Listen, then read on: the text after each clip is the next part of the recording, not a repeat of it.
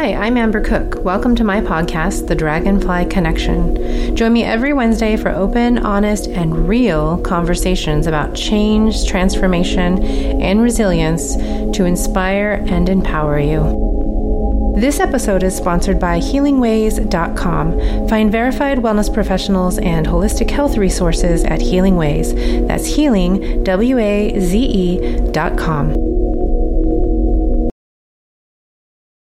According to my guest, Natasha Nirvana, there's nothing more dangerous than a wounded healer who's not willing to do the work. And the work she's talking about is the healing work or healing journey.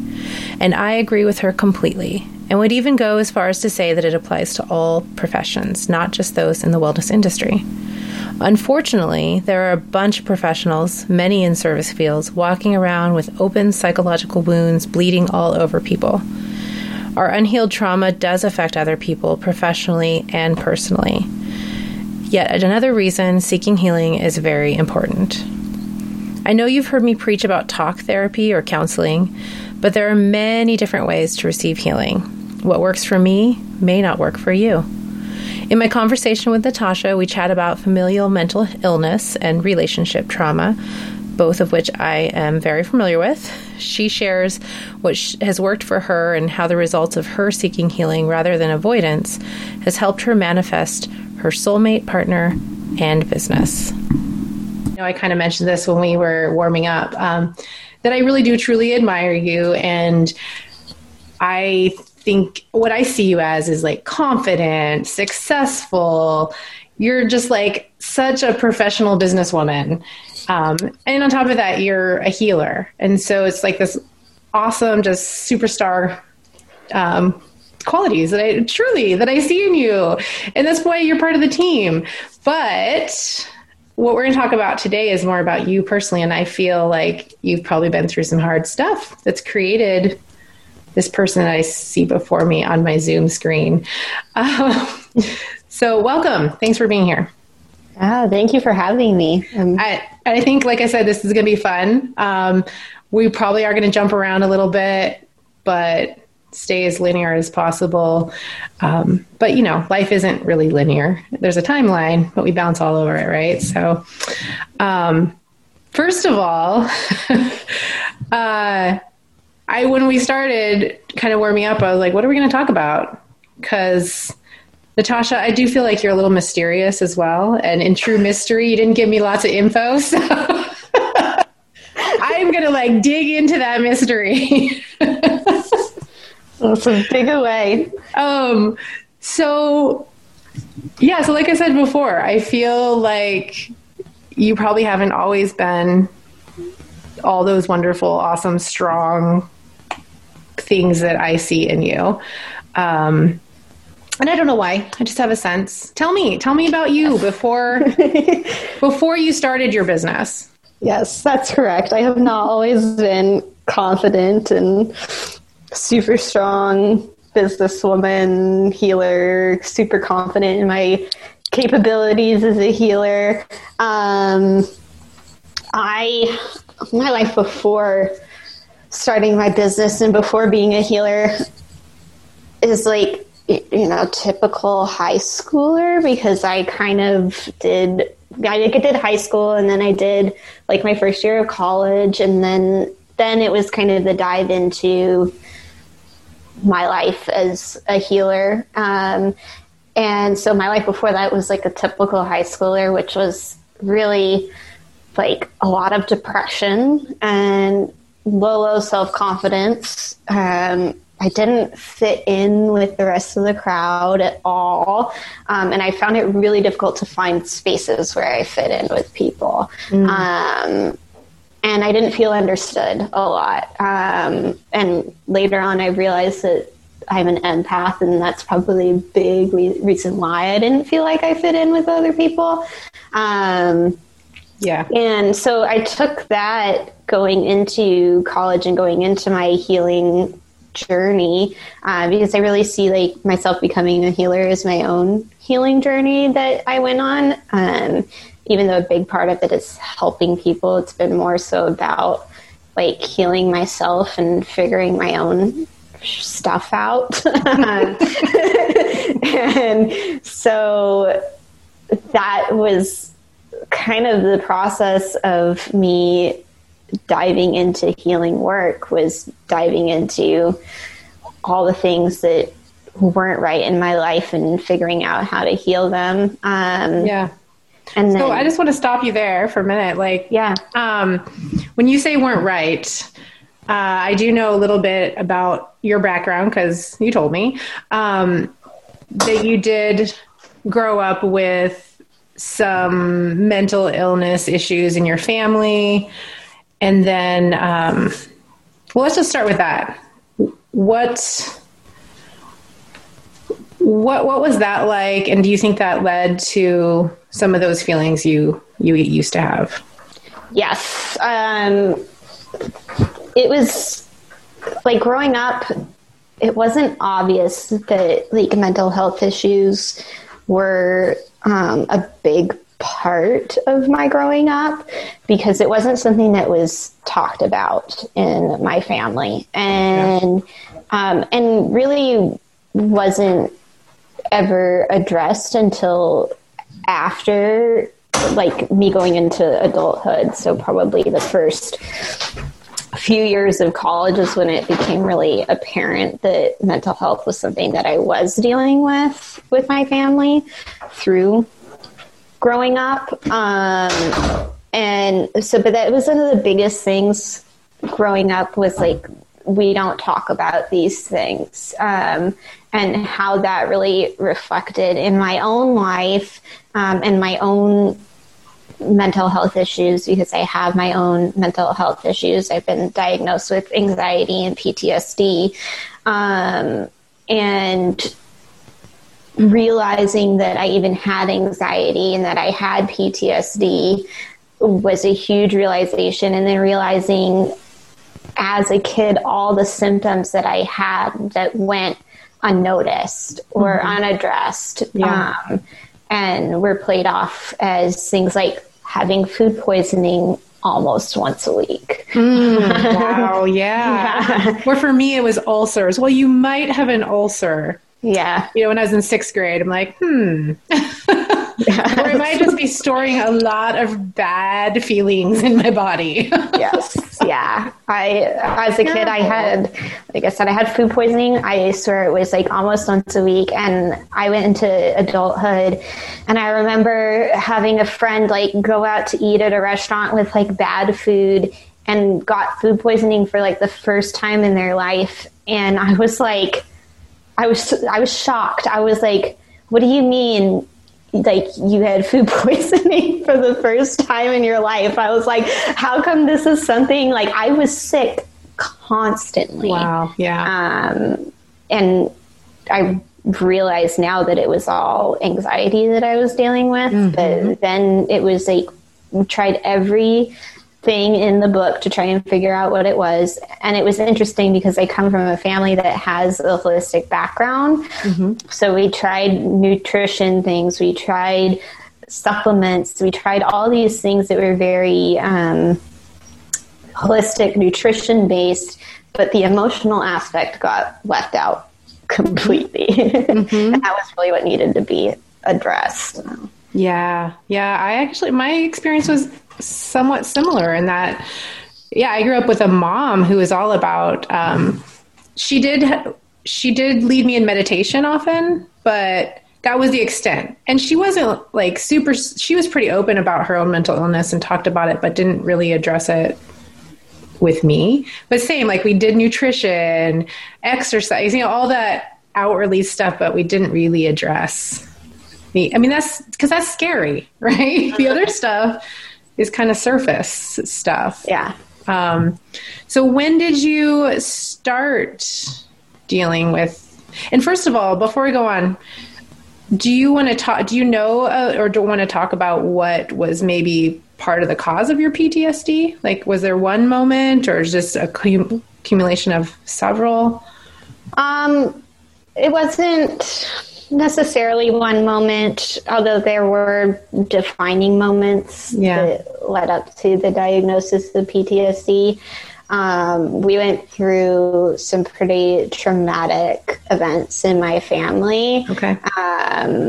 Probably 3 or 4 years ago now. And it was at that point that I decided to go to a traditional therapist. And that was when I got the diagnosis. And was that the first time you had really started pursuing the emotional aspect? Well, I wouldn't say the first time I started pursuing the emotional aspect, because I had addressed a lot of that through energy work and energy healing, but it was the first time I ever went to traditional therapy. Okay. And the first time that I actually opened myself up to the, I guess, kind of Western traditional therapy approach to healing. Because that was what was actually really taboo in my family, was that traditional approach, and traditional medicine was really like rejected by certain people in my family. Interesting. Okay. Yeah. So did your parents work in the holistic alternative health field? They didn't. My grandmother did, and she had a really, really big effect on the family in the holistic field and holistic kind of beliefs and practices, and that she passed down through sharing with my mother, and my grandmother's still around, so she was often turned to for advice.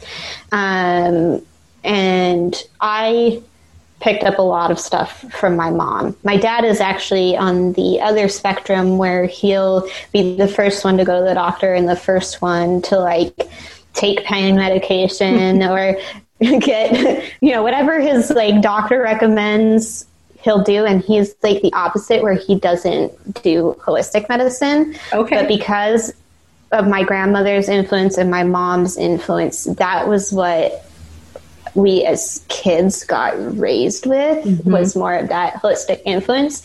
And my dad was kind of just doing his own thing. Okay. Okay. Yeah. Interesting. So you were, by the time you were in high school, you had realized you didn't really fit in. You had all these like bad feelings, it sounds like, inside, you already had developed anxiety. Yeah. So was that part of the reason why you chose to go into the career you're in now? Yes and no. Okay. So the career I'm in now started through massage therapy. And I think I've always known I wanted to help people. It was just a question of like, how was I going to do that?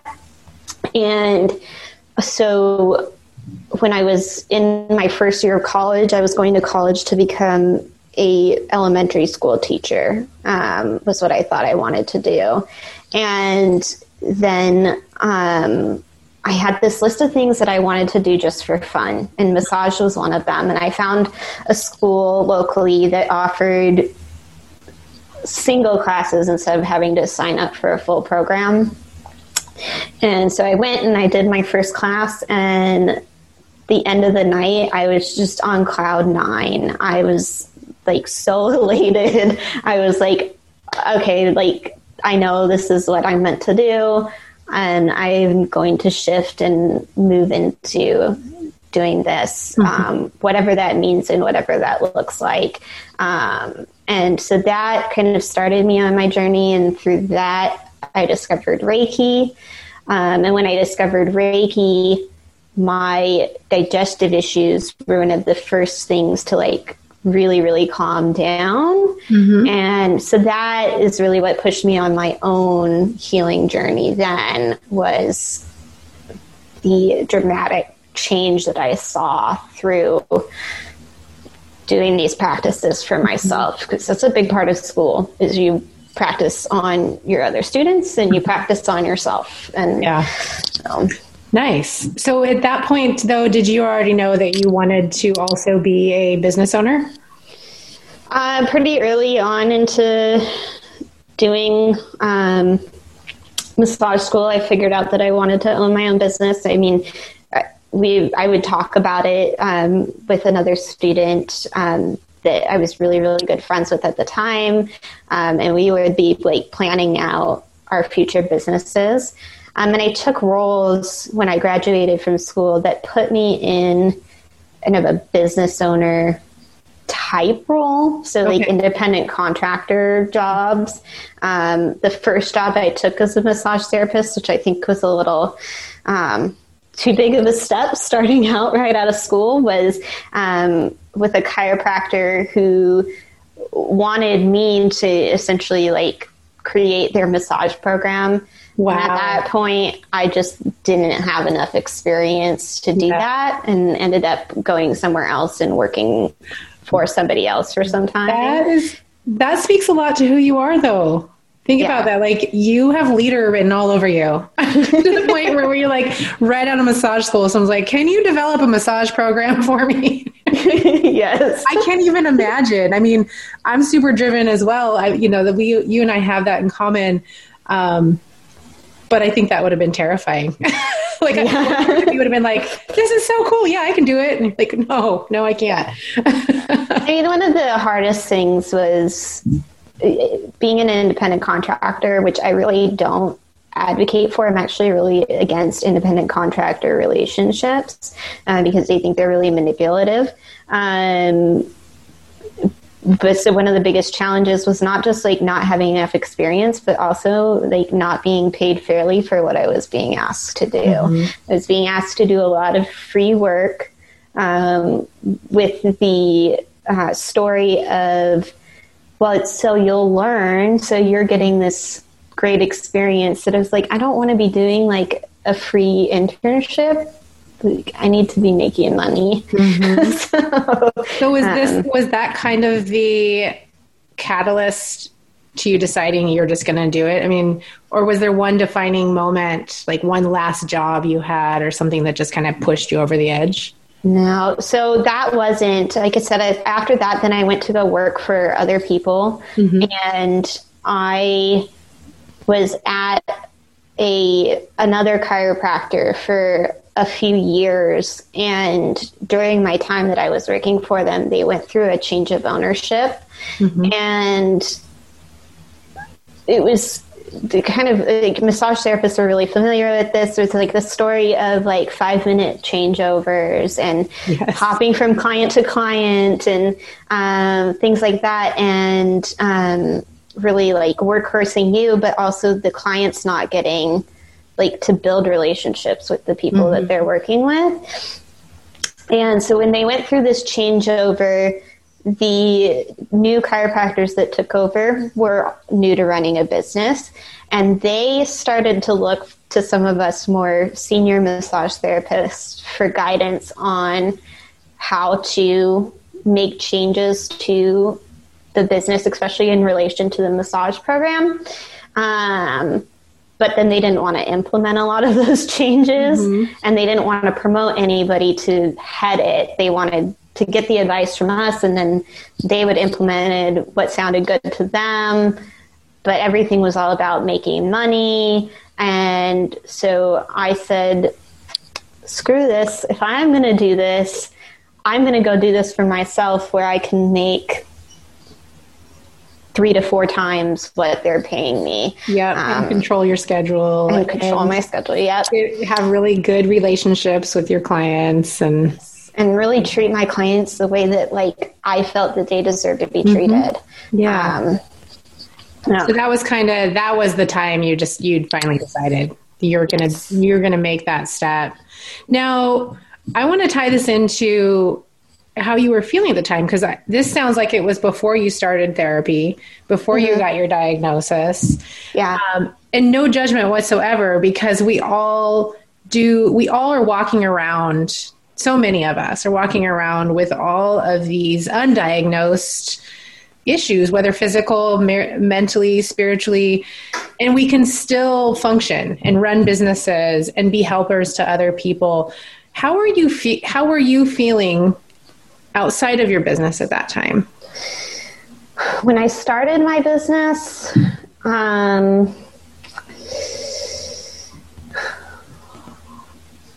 think when I started my business, things were pretty good at that time. But it was when I started my business was shortly before things began to crumble. It was like I started my business and then things in my life began to crumble like almost right after starting my business. So I was really young when I started my business. I think it was like 8 years ago now. So I was only like 20, 21 at the time. Okay. I think.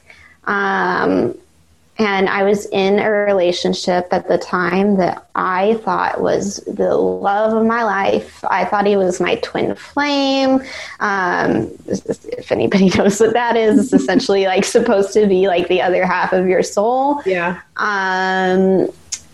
This person had at one point saved my life and the life of other people because we were on a trip home from Disneyland and I was the only one driving, and I had fallen asleep at the wheel and he caught the wheel, and like we just were all safe fine. The car, like no damage. We didn't hit anybody. Like it was like the best case scenario. I thought this person was like meant and designed to be in my life because they had saved my life and the life of like my sister and the other people in the car at the time. And so I had all these stories about like just really grandiosing this person. Yeah, your life. Hero. Yes. Yeah. And boy, was I wrong. I also was at the time really is influenced by a lot of like the belief systems that I had grown up with about marriage and what you're supposed to do when you love somebody like that. And so I pushed us into getting married really young. And I think we got married shortly before I started my business, or maybe shortly after. Like the two kind of coincide with timelines. And then 2 weeks after we got married, I found out that this person that I loved so much was cheating on me with other women, and then developed a drug addiction. And I stayed in this relationship for another 2 years trying to fix it. Yeah. And so that all fell apart. And like I said, this person also had a drug addiction. And so that drug addiction brought in a lot of financial hardship into the relationship, where I was the one now like fighting for and supporting this relationship, not just emotionally, but also like financially. Yeah. And I had just started my business. So that was extremely challenging because it was like, I'm full-time in my business. I made this choice. And now I have to fully financially support not just my business, but also paying rent for two people to live in a 1-bedroom apartment in the Bay Area, which is not affordable. Nope. And all the meanwhile, not telling anybody about it. You weren't telling anybody. Time. Yes. Nobody knew I was all this inside. Yes. And starting a business, growing a business. Yep. People knew I was growing my business, but nobody knew I was married because we had done it in secret with the intention of getting married later. Nobody knew that this person was cheating on me. Nobody knew this person had a drug addiction. And nobody knew this person was like psychologically and emotionally abusing me. And so I just fought on and fought on and fought on. And really my business became my escape at the time, because it was the only thing in my life that I could control. And I didn't have to, it put on this space where I didn't have to tell people that there was anything wrong going on, because there was so much shame around what I felt I had done, through getting married to somebody and then being in this relationship that wasn't at all what a marriage was supposed to be. But I felt like because of the belief systems I had at the time, that it was my responsibility to fight through that and make it work and stick with this person through life, because that's what I had chosen. Oh, gosh. Yeah. I mean, which so many people have that drilled into them, and no wonder why there's so many people walking around in miserable marriages. So you had the belief system that you still at this point were like, I'm just going to work on it, stick it out. In the meantime, you're shoving all this stuff inside and not sharing it with people. How was your digestion then?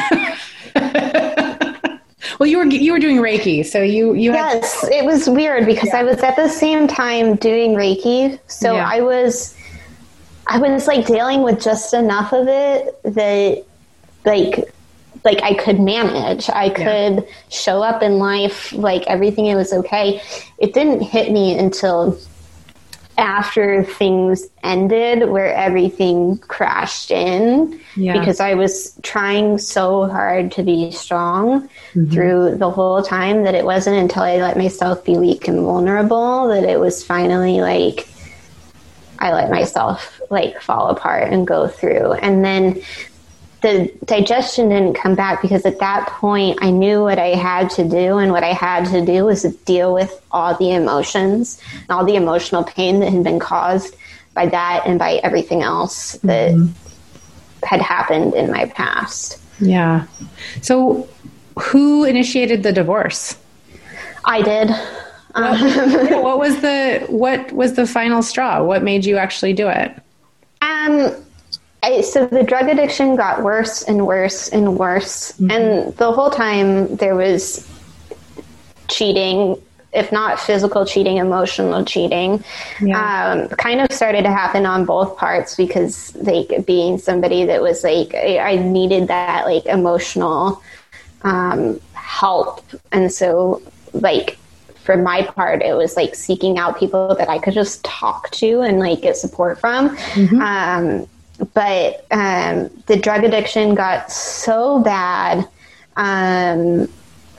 We had moved back in with our parents. We were living separately, but there was still this idea that we were going to work on it and change it.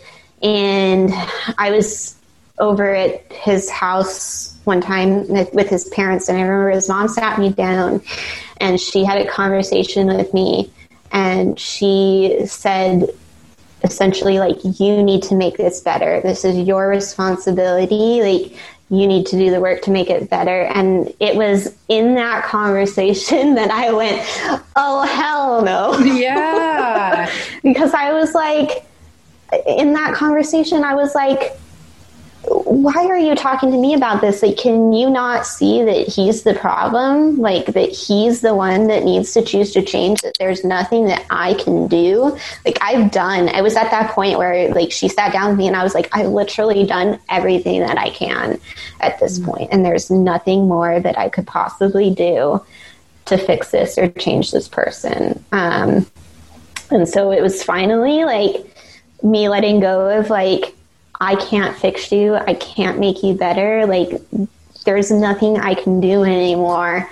And I just have to let it go and let you go. Yeah. And focus on my own healing, because I had lost all of who I was to that person. Yeah. I had lived for that person and for my business and done zero living for me. And I didn't know who I was anymore. Yeah. Was it that conversation with his mom that kind of, it sounds like that was a real pivotal conversation? Yeah, that was super pivotal. Divine timing. Yes. Yes. That, and the other thing that was super pivotal was I picked up a book by an author. His name is H.D. Tudor. And he has a whole series of books on narcissists. And he's a narcissist, so it's a book about narcissists written by a narcissist. And like I said, he's got probably like 50 of these books. And so I picked up that book, and I don't remember exactly which title it was, because a lot of them are like very similar in what they say, but I read it, and like flipping each page, I was like, oh my God, this person does that. Oh my God, this person does that. oh my God, this person does that. And I was like, read every single page and I was like, okay, apparently I'm dating a narcissist, right? Or I'm married to a narcissist. Yeah. Like full on every single page was like of, whatever, 100 pages. Mm-hmm. And I was like, okay. Wow. Something needs to change. And that was very much the point that this person had in the book was like, if you're with a narcissist, like you cannot change that they're a narcissist. No. And so like the best thing you can do is zero contact. Like you need to cut off all communication. And that was what I had to do with that person, because after our divorce, that person kept coming back into my life and trying to manipulate me. The last time that finally broke the straw that I was like, this is done. They were in AA or NA and they go through the 12 steps and they have to apologize. And he used that apology as a way to manipulate me and try and get me back into his life. Oh, yeah. And it was that time that was maybe only 2 years ago now that I was like, zero contact. I'm blocking you on everything. Phone number, all socials, like just like I'm giving you no way to access me. Mm-hmm. And I will still, to this day, notice times where he's tried to find some way to access me through a friend or through things like that. And mm-hmm. So, like for me, I have peace of mind because he can't contact me directly, but that is something that people like that will do is they'll mm-hmm. constantly try and get you back into their life in some way. And so you sought therapy, traditional. You went against mm-hmm. what you were taught. Yes. For you. And one of the things that you had said, how all of this had changed you or transformed you, is that you really learned to be more authentic. Mm-hmm. And to not define yourself through other people, which you said you were doing in that relationship and probably in other relationships. So I'm sure that therapy has helped in that. What are some of the other ways that going to therapy has really helped you, again, to be this awesome, strong, powerful businesswoman? Yeah. Therapy really helped me. Like I said, my family has dealt with mental illness. It's multiple family members have some kind of diagnosis, mm-hmm. Some more extreme than others. And so when I started going to therapy, it was after a really defining, really traumatic event in my family that was a crisis situation. And so that was what pushed me into therapy, because we started having to talk to Western medicine about what was going on in my family. Mm-hmm. So I, at that time, started going to therapy, and it really helped me a lot with like learning a lot about mental illness and learning a lot about how mental illness affects family members and people with mental illness, having a lot more empathy for people with mental illness. And it was really nice to just have somebody to talk to once a month mm-hmm. Who had no bias about my life. Yeah. And it was really helpful. It was also like, didn't get as much out of it as I think I could have, because I had Kaiser, and Kaiser only allows you to go once a month. Mm-hmm. And a lot of therapists will say this, and I agree, that if you really want to get real results from therapy, that you need to be going once a week. Mm-hmm. But I really did finally see the value in it and why someone would need to do that. Also, by the time I started going to therapy, I had done a lot of work through my healing work that I was doing through working with other healers. Yeah. That I worked with my therapist for about a year before my therapist basically released me and told me that I didn't need therapy anymore because I knew how to do all the things she would tell me to do. But I really, really saw the value in it, and like how like it really should come alongside other healing modalities that you're doing, especially if you've been through heavy amounts of trauma. And what I wished is that I had discovered it sooner. I wish my parents put me in therapy when I was like 5 years old. Well, you know, coming from somebody whose parents put her in therapy when she was like 11, I didn't think that at 11. I'll just tell you that. Yes, yeah. It made me very angry. I was not, it was not something I did willingly. But, you know, better late than never. And I mean, you're still so young that, trust me, girl, you got more therapy in your future, I'm sure. I'm sure as well. I mean, nothing, you know, I'm not saying that about what you know, just anything about your personality, but I think therapy is something we all need throughout our lives. Just, you know, circumstantial, or things come up just when you think, you know, this, just when you think all the healing's done, it's never done. Right. And it really isn't. Right. And when mental illness is something that exists in your family, crisis situations can happen literally at any time. You never know when a crisis situation is going to come. You kind of do, because sometimes there's some warning signs leading up to a crisis situation, but every crisis situation I've experienced with my family has really felt really, really sudden, and really like everything just blew up all at once. And so then that takes months and months and months of recovery. And it's even more difficult for the person actually dealing with the mental illness. They'll just never be the same again. And as a family member of someone with that, that's a struggle, because all you want to do is be able to help them and be able to like take it away for them.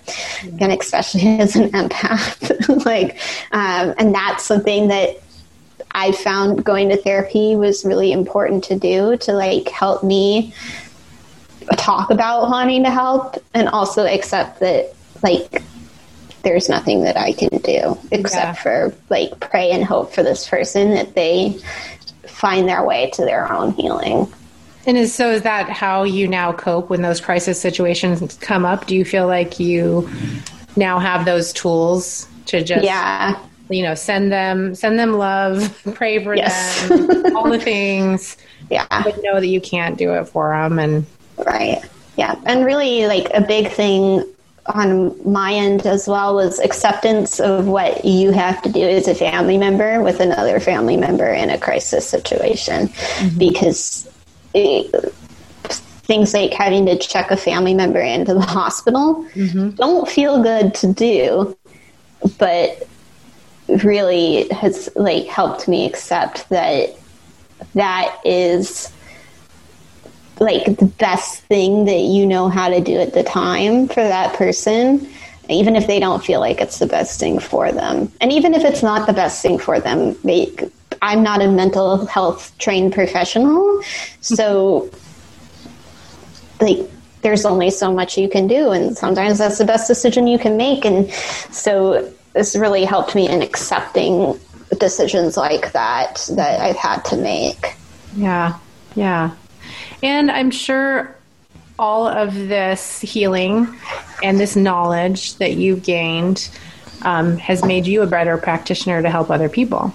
Yeah. Now you can see it from their perspective. You can refer out to therapists when people need it. And you can be that help on the energetic healing side for people that are in therapy. So beautiful. Yes. And so how's business these days? How are you feeling about your life? And I'm just going to say you're engaged. So you've obviously done some relationship healing, and you found your true twin flame. I actually don't know that I'd call him that. Okay. I have a lot of hangups about twin flames because of feeling like I had found mine. And my biggest hang up with it is it creates this attraction for like abusive relationships, because there's this dynamic that says that you will like have this push pull with each other.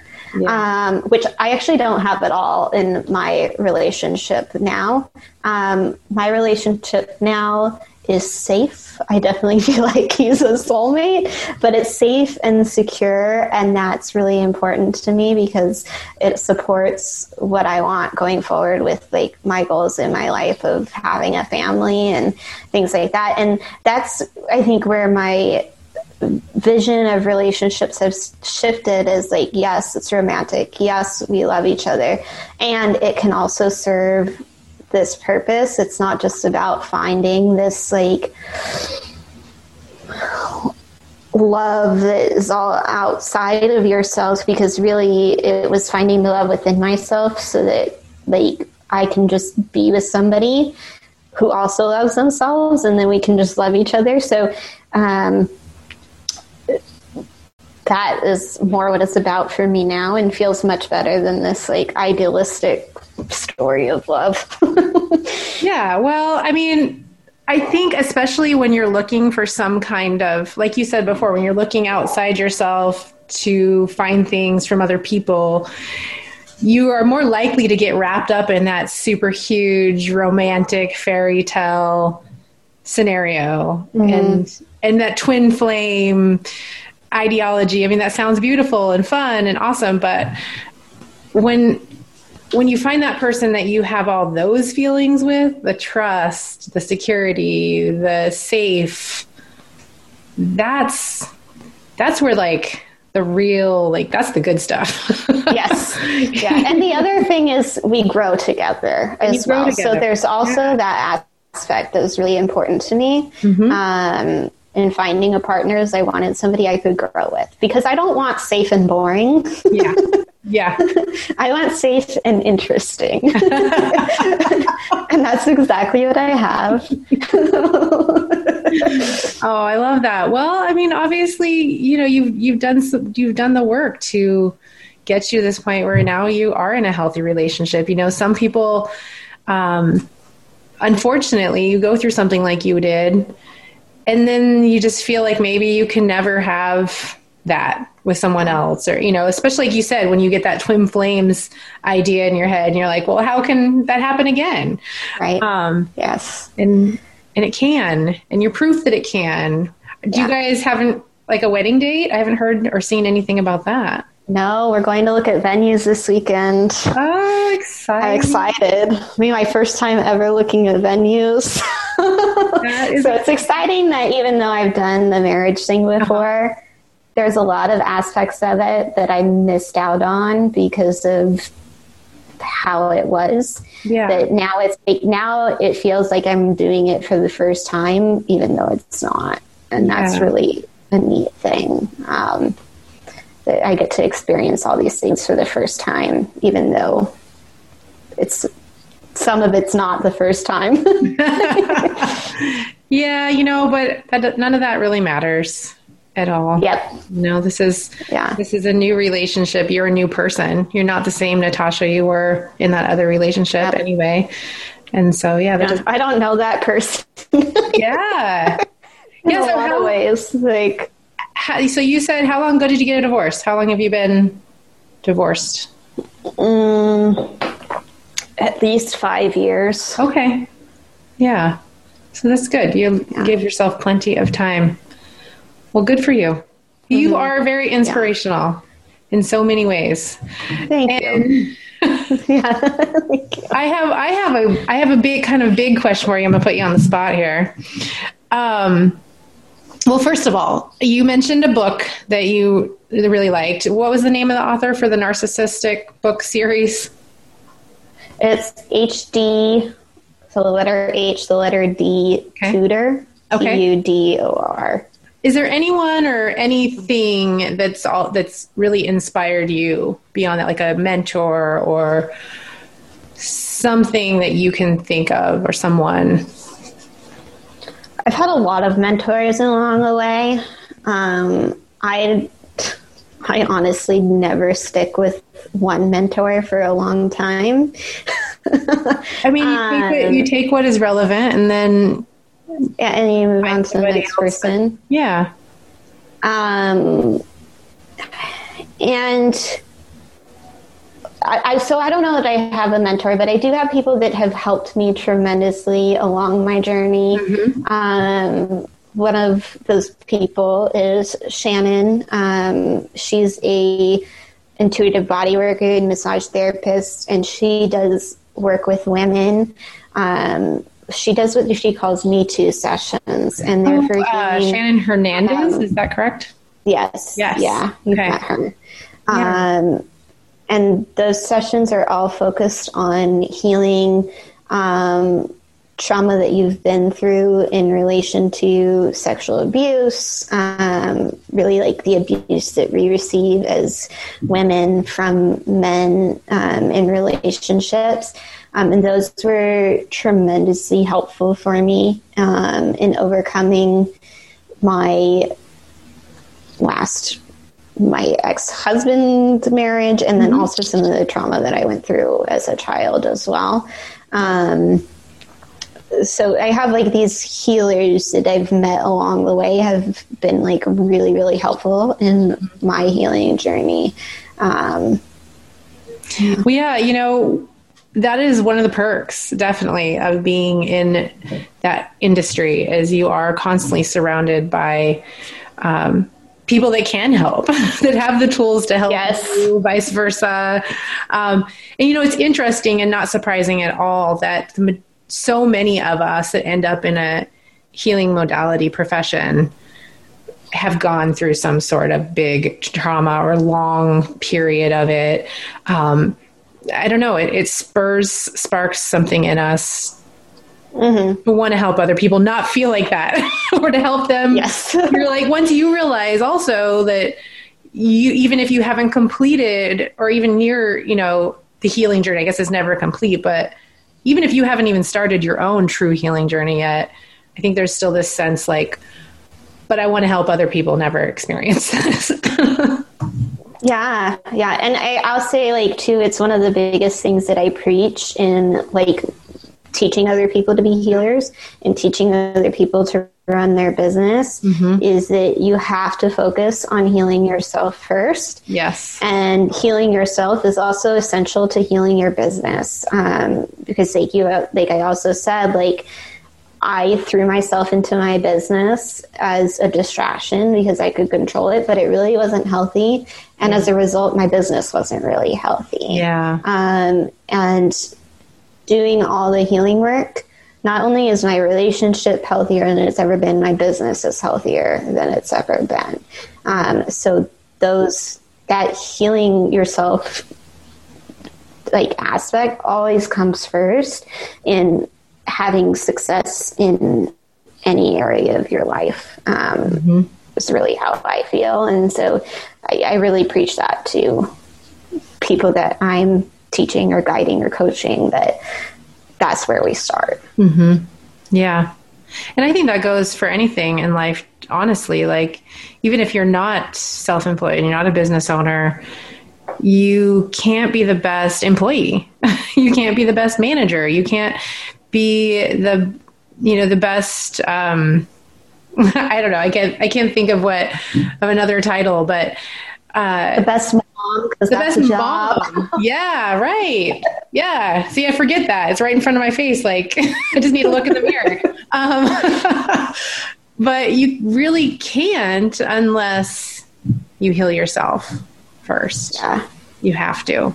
And unfortunately, there's so many wounded, unhealing people that, they aren't seeking it yet, walking around in the world, and some of them are leaders, and right. There's nothing more dangerous than a wounded healer healing other healers who's not willing to do the work. We're all wounded. We're all wounded healers. Yes. But the difference is the ones that are doing their healing work and the ones that aren't. Yep. And they stay as far away from the people that aren't as you can.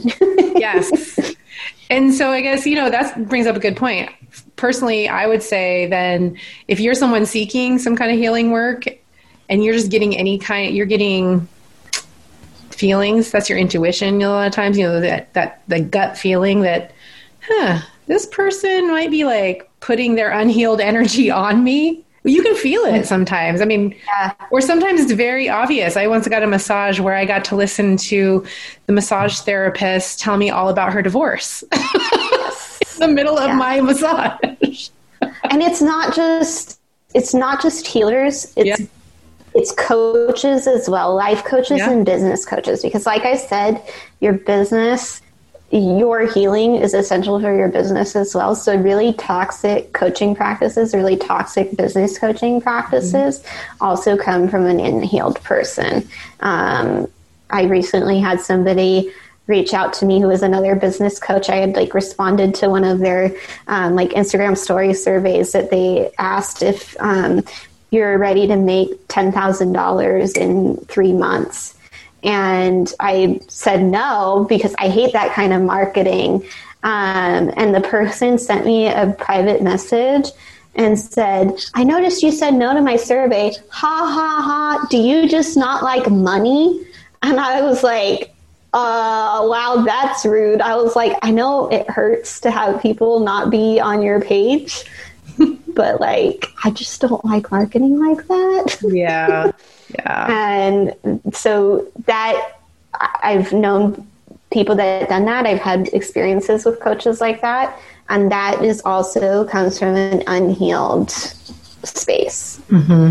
Yeah. Yeah. So it's important to be aware with anybody you work with and anything, but especially anybody that's trying to help you with anything. Yeah. Anything. So true. Yeah. That's a really good point. And important for, people to realize and, if you're working with anybody and something just doesn't feel off, I mean, a lot of times you can feel it. You don't have to be an empath to feel that kind of stuff either. You can feel it. If it doesn't feel good, let's talk about, I'm not going to go into deep detail about it, but back to the business coach or marketing practices. And if it feels gross, it usually is. And like you said, it comes from an unhealed place. Yes. And we don't have to do anything that feels gross. No. Why? Don't understand. Having gross energy doesn't bring success. I was watching a video recently, and they were talking about the energy of neediness and needing that relationship or needing the next client or needing money, whatever that is that you're feeling in this neediness space. And this person asked, do you really want to be rewarded for being in that energy? Do you really want to get that client that you're feeling like, I need you, I need you, I need you? Do you really want to be rewarded for that? Because that perpetuates you staying in that energy if you get rewarded for it. Mm-hmm. And that was an aha moment for me of yes, you're right. No, I do not want to be rewarded. And anytime I find myself in that energy now, I ask myself that, okay, I'm feeling like I need a client to book. Do I really want to get rewarded for being in this energy? No. Okay, so what am I going to do differently? And that's helped me so much to quickly shift out of being in that energy. Is I don't want to get this while I'm hanging out here. So I better go hang out somewhere else. Nice. And you've gotten that realization through all the work you've done on yourself. Yeah. So kudos. So before we go, what's next for you? Marriage eventually. Yes. And then business. What kind of impact do you want to make over the next few years in the world? It's a good question. It's a big one. Yeah, it's a big question. What I've been thinking about a lot lately is where I want to, I did at the beginning of 2021, I did where do I want to see myself 20 years from now? Mm-hmm. And I've never looked that far in the future before. But when I did, I want to be leaving behind, where I'm working with people who can leave behind the like same kind of thing that I'm doing now. So that's really what I see as like next for me, is helping other people do what I'm doing now, because that's what I feel is like the next step. It's like I've been there, I've done that, now it's time to like spread this even further. Hope you enjoyed learning more about Natasha's personal story and are inspired to discover your own soul's purpose and live authentically by sharing your unique energy and gifts with the world. Natasha Nirvana is a Reiki master teacher and also a spiritual business coach, here to guide you on your spiritual and healing journey. She uses her signature Trinity method for helping others to heal physically, emotionally, and spiritually. Learn how Natasha's work may be able to help you at natashanirvana.com. And you'll find more ways to contact Natasha in the show notes of this episode. Hey, thanks for listening to my podcast, The Dragonfly Connection. If you have your own inspiring story that you would like to share, please go to my Instagram account at The Dragonfly Mama. Send me a direct message and we will set it up to chat. In the meantime, have a wonderful week, and we'll be back with a new episode next Wednesday. Take care.